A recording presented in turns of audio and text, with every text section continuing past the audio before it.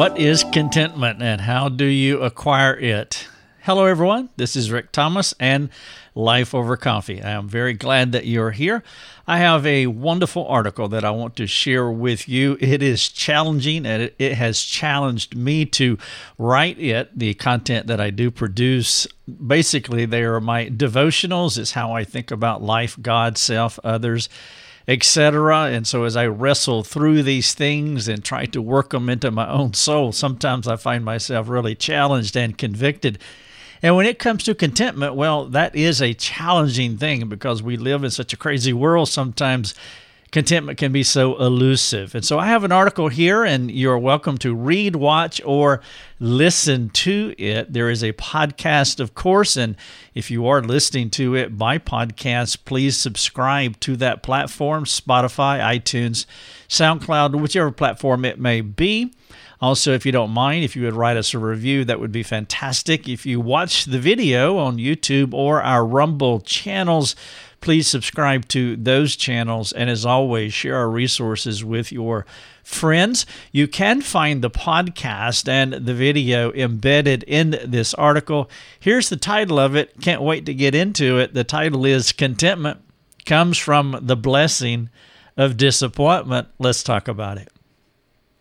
The question is, what is contentment and how do we acquire it? Did you know it is the gift of the person who can live very well on any point of the abundance to emptiness spectrum? That is the spectrum that Paul gives us in Ephesians chapter 4, where he talked about basically being content whether he had everything that he ever needed or if he was completely depleted. And so that is the full spectrum. I call it the abundance to emptiness spectrum. Finding contentment does seem elusive in our frantic and distracted world. Other matters weigh in, vying to control our hearts. Many times they do win the day. Contentment becomes a memory for some of us, an old friend from another era when we reminisced a day where quietness at work was commonplace and the needs were few. I kind of get the idea of the two old men sitting on the porch chewing tobacco or maybe chewing a straw, rocking in their rocking chairs, looking out over the pasture land, really undistracted, and things were quiet, and they reminisced, and they were very content. Well, that's not the world that we live in. Now, I recognize that a lot of the world that we live in is because of our own self-sabotaging of our souls. We hook ourselves up to the IV of technology, and it flows through our veins 24/7 seemingly, and so I know that a lot of the distractedness that we have is what we do to ourselves, but nevertheless, discontentment tends to become something from a bygone era. And so the question remains, how do you find it? Did you know contentment comes from learning how to live with everything and learning how to live with nothing at all? It goes back to the emptiness to abundance spectrum that I was talking about earlier, because some people aren't content and they have virtually everything, and some people are not content and they have very little. And so as you look at the abundance to emptiness spectrum, it doesn't matter where you land on it. We should be content, and so that is the measurement. And so I want to share with you how Paul talked about it in Philippians 4. This is a familiar passage of Scripture for all of us because, well, we know, we quoted, I can do all things through Christ who strengthens me. That is verse 13. But I want to look at this passage in context because you really need to run up to verse 13 and not just pull verse 13 out of the text and place it on a bumper sticker because it can be misinterpreted, misapplied, misunderstood, and we could miss out on a lot.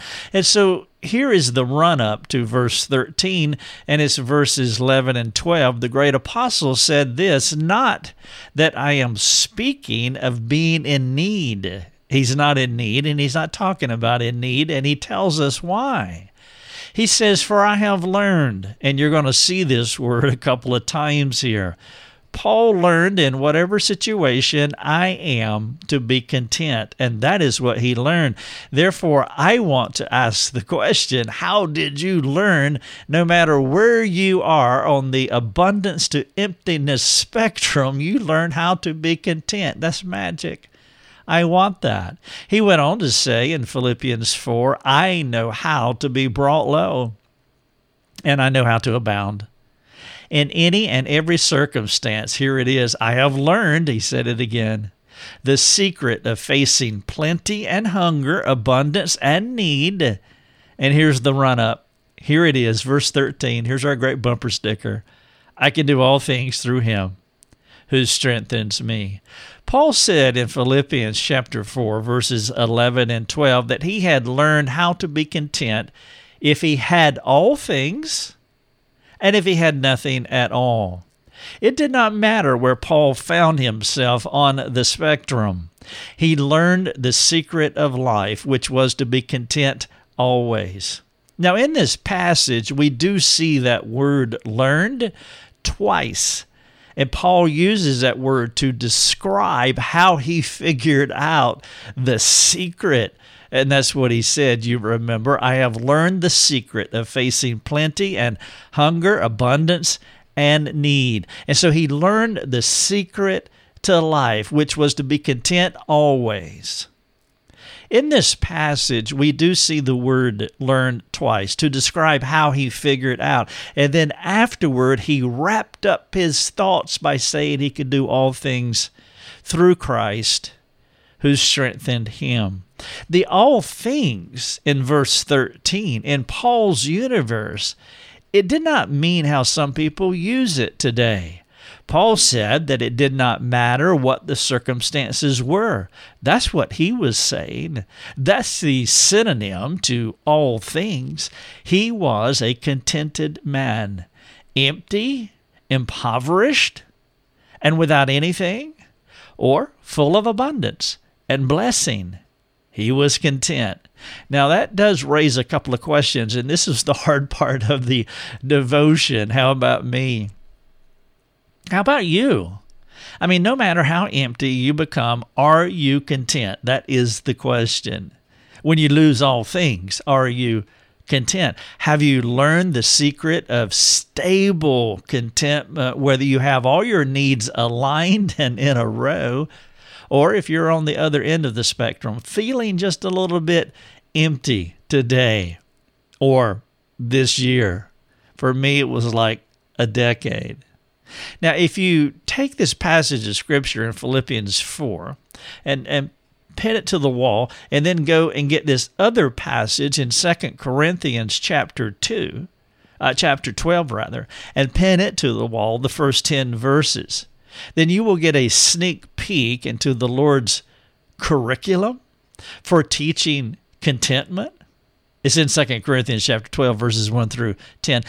Paul's double use of the word learned in Philippians, that passage punctuates the implication that he was a student in the Lord's schoolhouse. Someone was mentoring him. Paul was the learner. God was the tutor. Perhaps you remember when your teacher used a ruler on the back of your hand to remove brain clutter. A thorn in the flesh is what we're talking about in 2 Corinthians 12. Now, I suppose if your elementary days began after the 70s, then maybe you don't remember that. But I do remember my thorn in the flesh. Her name was Mrs. Verla Griffin, and she is my second grade teacher, and she would use that ruler on the back of my hand. It was similar, it was akin to a thorn in the flesh, because sometimes I did have brain clutter, and she would come along to humble me. Now, admittedly, it didn't work. God used something else several years later. But this is how Paul talked about it in 2 Corinthians chapter 12, verse number 7.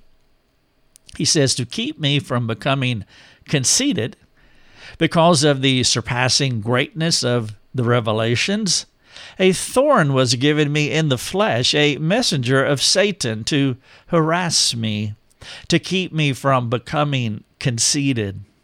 God's ruler on the back of the hand, well, it was a thorn in Paul's flesh.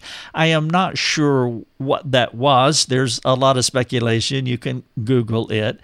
It really doesn't matter. I mean, there's a lot of things that are left unsaid.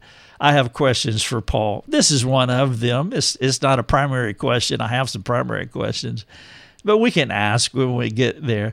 But the point is that God was the tutor. Paul was the student. He needed to learn a lesson, and the hope was, as we see in this text, that his tutor was going to remove the temptation of pride that had ensnared Paul. The temptation to pride, it was a side effect of the abundance goodness of God's favor in his life, specifically the revelations the Lord opened up to him. Paul talked about it as conceited. I'm using the word pride, and the reason I'm using the word pride is because pride is a basket word. Every sin is sourced in pride.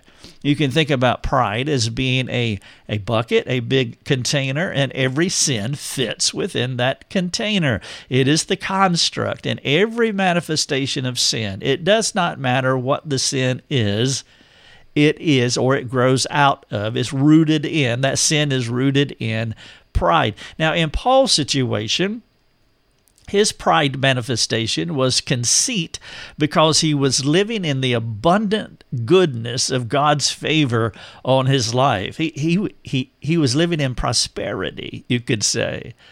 And Paul failed the prosperity test. And rather than finding contentment in the blessings, and that is a thing, and perhaps you have read, I'm sure you have, or you have heard of people who really just had the world by the tail. I mean, they had everything that you could possibly want, and they were not contented. We see this in some of our stars, our Hollywood famed people that we like, that we enjoy so much. They have the world by the tail, but they are not content. Well, Paul was in a similar place.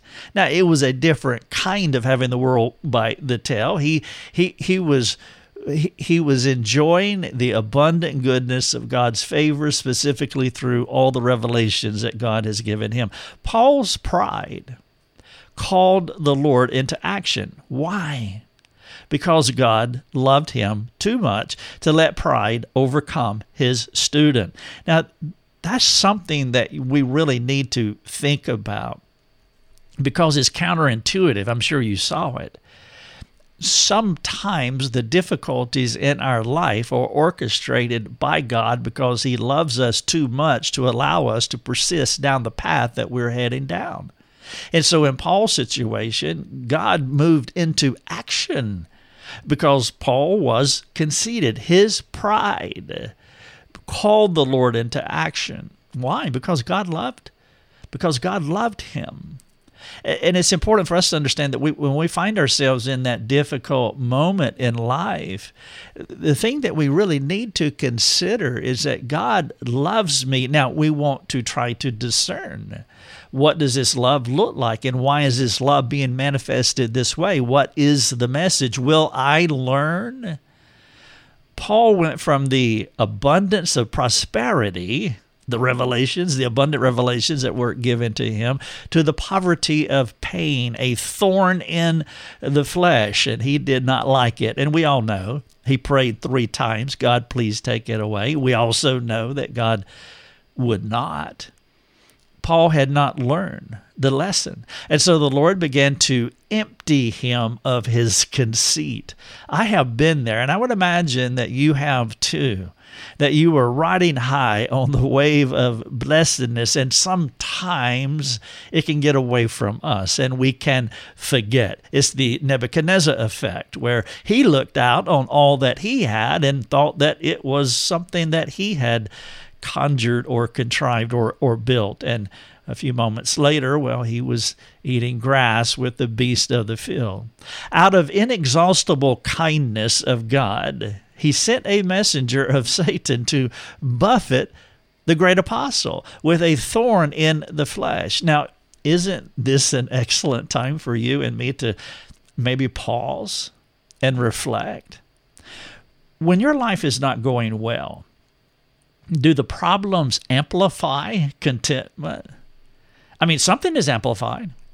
And so if you're on that end of the abundance to emptiness spectrum, if you're on the empty side, the poverty side, the impoverished side, and life is not going well, it amplifies something. When the heat comes into our lives, it magnifies, it draws out whatever is in our hearts.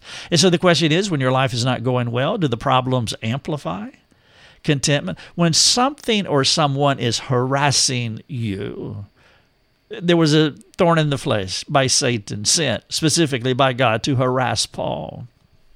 Does contentment settle your soul when you're discomfited in a moment, that you have a peace that passes all understanding? It is a transcending peace, a transcendent rest. And when that difficult moment, that thing comes into your life, you start transcending. You start rising above it all, because contentment is the fuel that elevates you.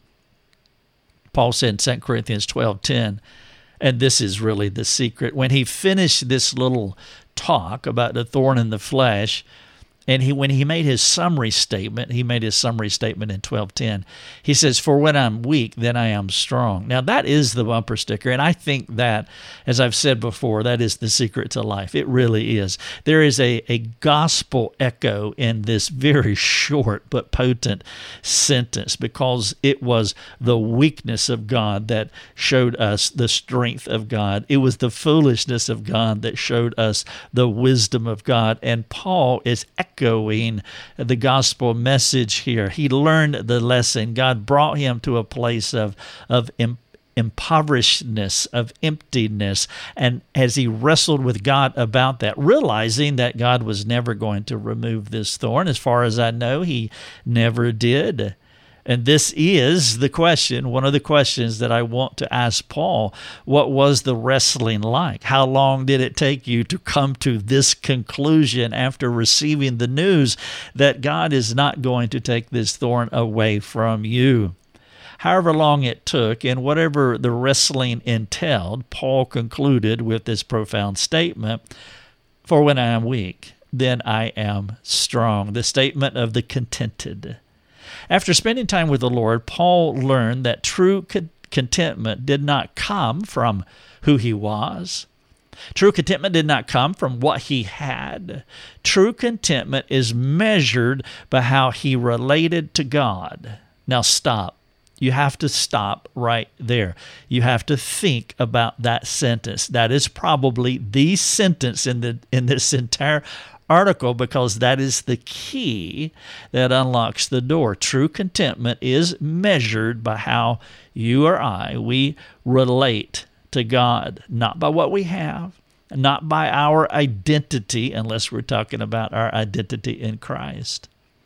After wrestling with the Lord in the crucible of disappointment, Paul came out the other end with a fantastic life mission statement. When I am weak, then I am strong. This response to not getting what he wanted is impressive.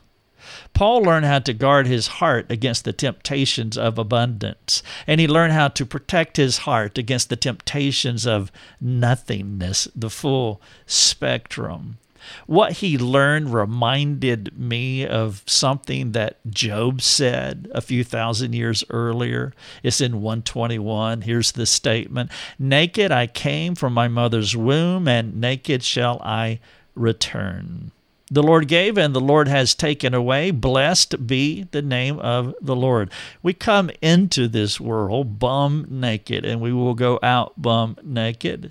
And in between our nakedness is a dash. It's a dash on a tombstone. It's a dash between two dates. And we come in naked, we go out naked, and our life is just a vapor, just a dash between two dates. And Job recognized that I have nothing. And there is an element of contentment here, even though we know Job later, his contentment turned to consternation. But he says here, the Lord gave and the Lord has taken away. At this point, blessed be the name of the Lord, whether he gives, whether he takes away, whether it is a life of abundance or a life of poverty.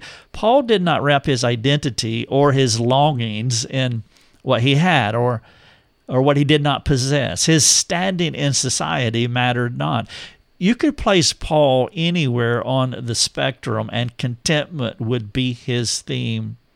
God's acceptance of him and rulership over him was more important than the identity statements of plenty or poverty. Whatever those things mean to most anyone else, they meant nothing to Paul because he was more interested in his relationship with God.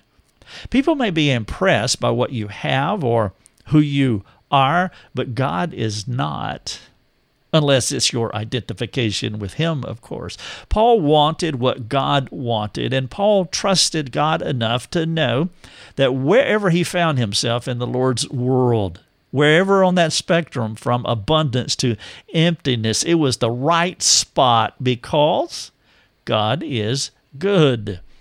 Here's a couple of examples of folks who do not have contentment. One is the abundant striver. The other one is the impoverished striver, looking at the spectrum again of abundance to emptiness. The abundant striver, a person will strive to have more because he wraps his identity in what he has or how his community perceives him. Perhaps he enjoys the power of reputation, and by maintaining a carefully crafted representation of himself that he pushes out into the public space where people can adore that person that he has carefully crafted, he can procure man-made contentment. But it is just that. It is man-made contentment, and it will never satisfy no matter what or how many or how much the abundance is. His self-reliance efforts are hard. He has to have the right car, the right house, a certain amount of money. Others must esteem him in a way he esteems himself. This is the abundant striver. He's finding contentment by striving for whatever these things are. It could be material blessings, as I'm talking about here, or it could be the hidden idolatries of the heart. As I mentioned, power. The power of reputation is what he is really after. And there are other ways to talk about and identify an abundant striver, and perhaps that would be a good exercise for you to think about how those who create a world where they have virtually everything that they want and they're not happy. Or in context of this, they're not content. And then you have the impoverished striver. The irony here is that this person is just like the abundant striver, except he has not reached his highest aims. He can't find contentment in his life because of what he does not possess: stuff, desires, dreams, hopes, and other wishes from his list. The discontentment of unfulfilled quest has trapped him, ensnared him. He is a caught person. He believes he will be happy if fill in the blank. Fill in the blank, and then I will be happy. I want to be like the abundant striver, but I don't have that, and so I'm the impoverished striver. Of course, the problem is that the Lord is not in the blank. If the Lord was in that blank, I would be happy if I had the Lord.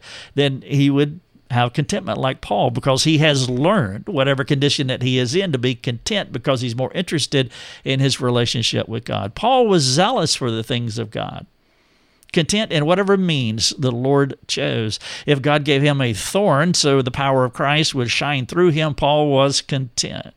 If God gave him great revelations, Paul was content. He was a God-impassioned striver who learned how to have all things or nothing at all. He said it this way in Philippians 4:12 through 13. I know how to be brought low. I know how to abound, the spectrum again, in any and every circumstance. I have learned the secret of facing plenty and hunger, abundance and need.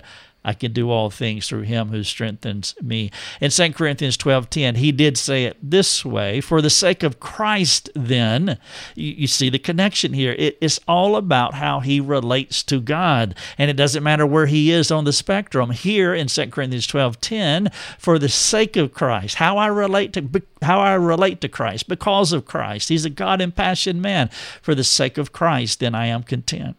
With weaknesses, with insults, with hardships, with persecutions and calamities. And then he finishes with the great statement, for when I'm weak, then I am strong. The title of this article is Contentment Comes from the Blessing of Disappointment. It is a counterintuitive message. I hope that you could hear the message, not just hear it, see it, but also apply it. And with that in mind, I do want to ask you a few questions for you to think about, great questions to talk to somebody with. Question number 1, I have 7. What is contentment to you? A great writing project. It doesn't take a lot, just a few sentences, a short paragraph. Would you write out what is contentment to you? It'll be different for the next person. The second question, are you content? And the follow-up is why or why not? And so first talk about what contentment is. And then, are you content? Why or why not? Maybe another follow-up would be, is your definition of contentment biblical? Because some people would say, I would be content. It goes back to filling in the blank. I would be content if, and God is not in the blank. I would want to say that, no, you won't be content. You think you will be content. But there was a million zillion people who have gone before you who seemingly had everything in the world, and they were not content. What is contentment to you? Are you content? Number 3, how fluent are you in understanding the differences between needs and desires? This is a discussion worth having. Needs are essential. You can't live without them. Desires are optional. Do you have desires that have become needs? Because sometimes our desires can morph into needs, and now they're steroidal, and we have to have them when in reality we don't need them. If your desires have morphed into needs, then what must you change? If you have morphed desires that have pushed contentment aside. Number 4, when you don't get what you want, how do you respond? And maybe you can think about this more episodically as a pattern rather than episodically. I mean, you could be at the traffic light and you did not get what you want because you were cut off or somebody waved to you with one finger. And that could be an episode and you didn't respond appropriately. Well, you want to take care of that, of course. You want to repent minimally to God. But in a pattern kind of way, when you generally do not get what you want, how do you respond? And what do these responses reveal about where you are at this moment with the Lord? Number 5, will you talk about discontentment and how it reveals an idol in someone's life? If a person is discontented, then they have filled in the blank with something other than God, and that something is an idol. And then as you talk about how they filled in the blank with the wrong thing, talk about how it's God's mercy for them to see the discontentment as God's mercy. And then the follow-up would be, how would you respond to them? How would you counsel this person? And so you would want them to see that discontentment happens because they have an idol in the blank. That's what they want, and they won't be happy until they have that. And then you want them to see how the discontentment is a mercy from God. God is stirring up the nest. He's stirring up the heart. And then it would be good to discuss how you would counsel such a person. Number 6, if you were 95 years old, looking back on where you are today, what would you like to tell your younger self? How would you counsel you in context of what I'm talking about here? And then number 7, who do you know that is content? I hope you know somebody that's content. This would be a good discussion. Why do you think they are content? Perhaps having a conversation with them would be insightful and instructive. Perhaps it would be transformative. I'm so glad that you have joined me for Life Over Coffee. The article that I just shared with you is Contentment Comes from the Blessing of Disappointment. God's mercy acting in us because He wants to change us. Thank you so much. You have been listening to Life Over Coffee with Rick Thomas. If you have a question for Rick, you can let him know by sending him a note through his website, rickthomas.net. That's rickthomas.net. Thanks for listening. Enjoy your coffee.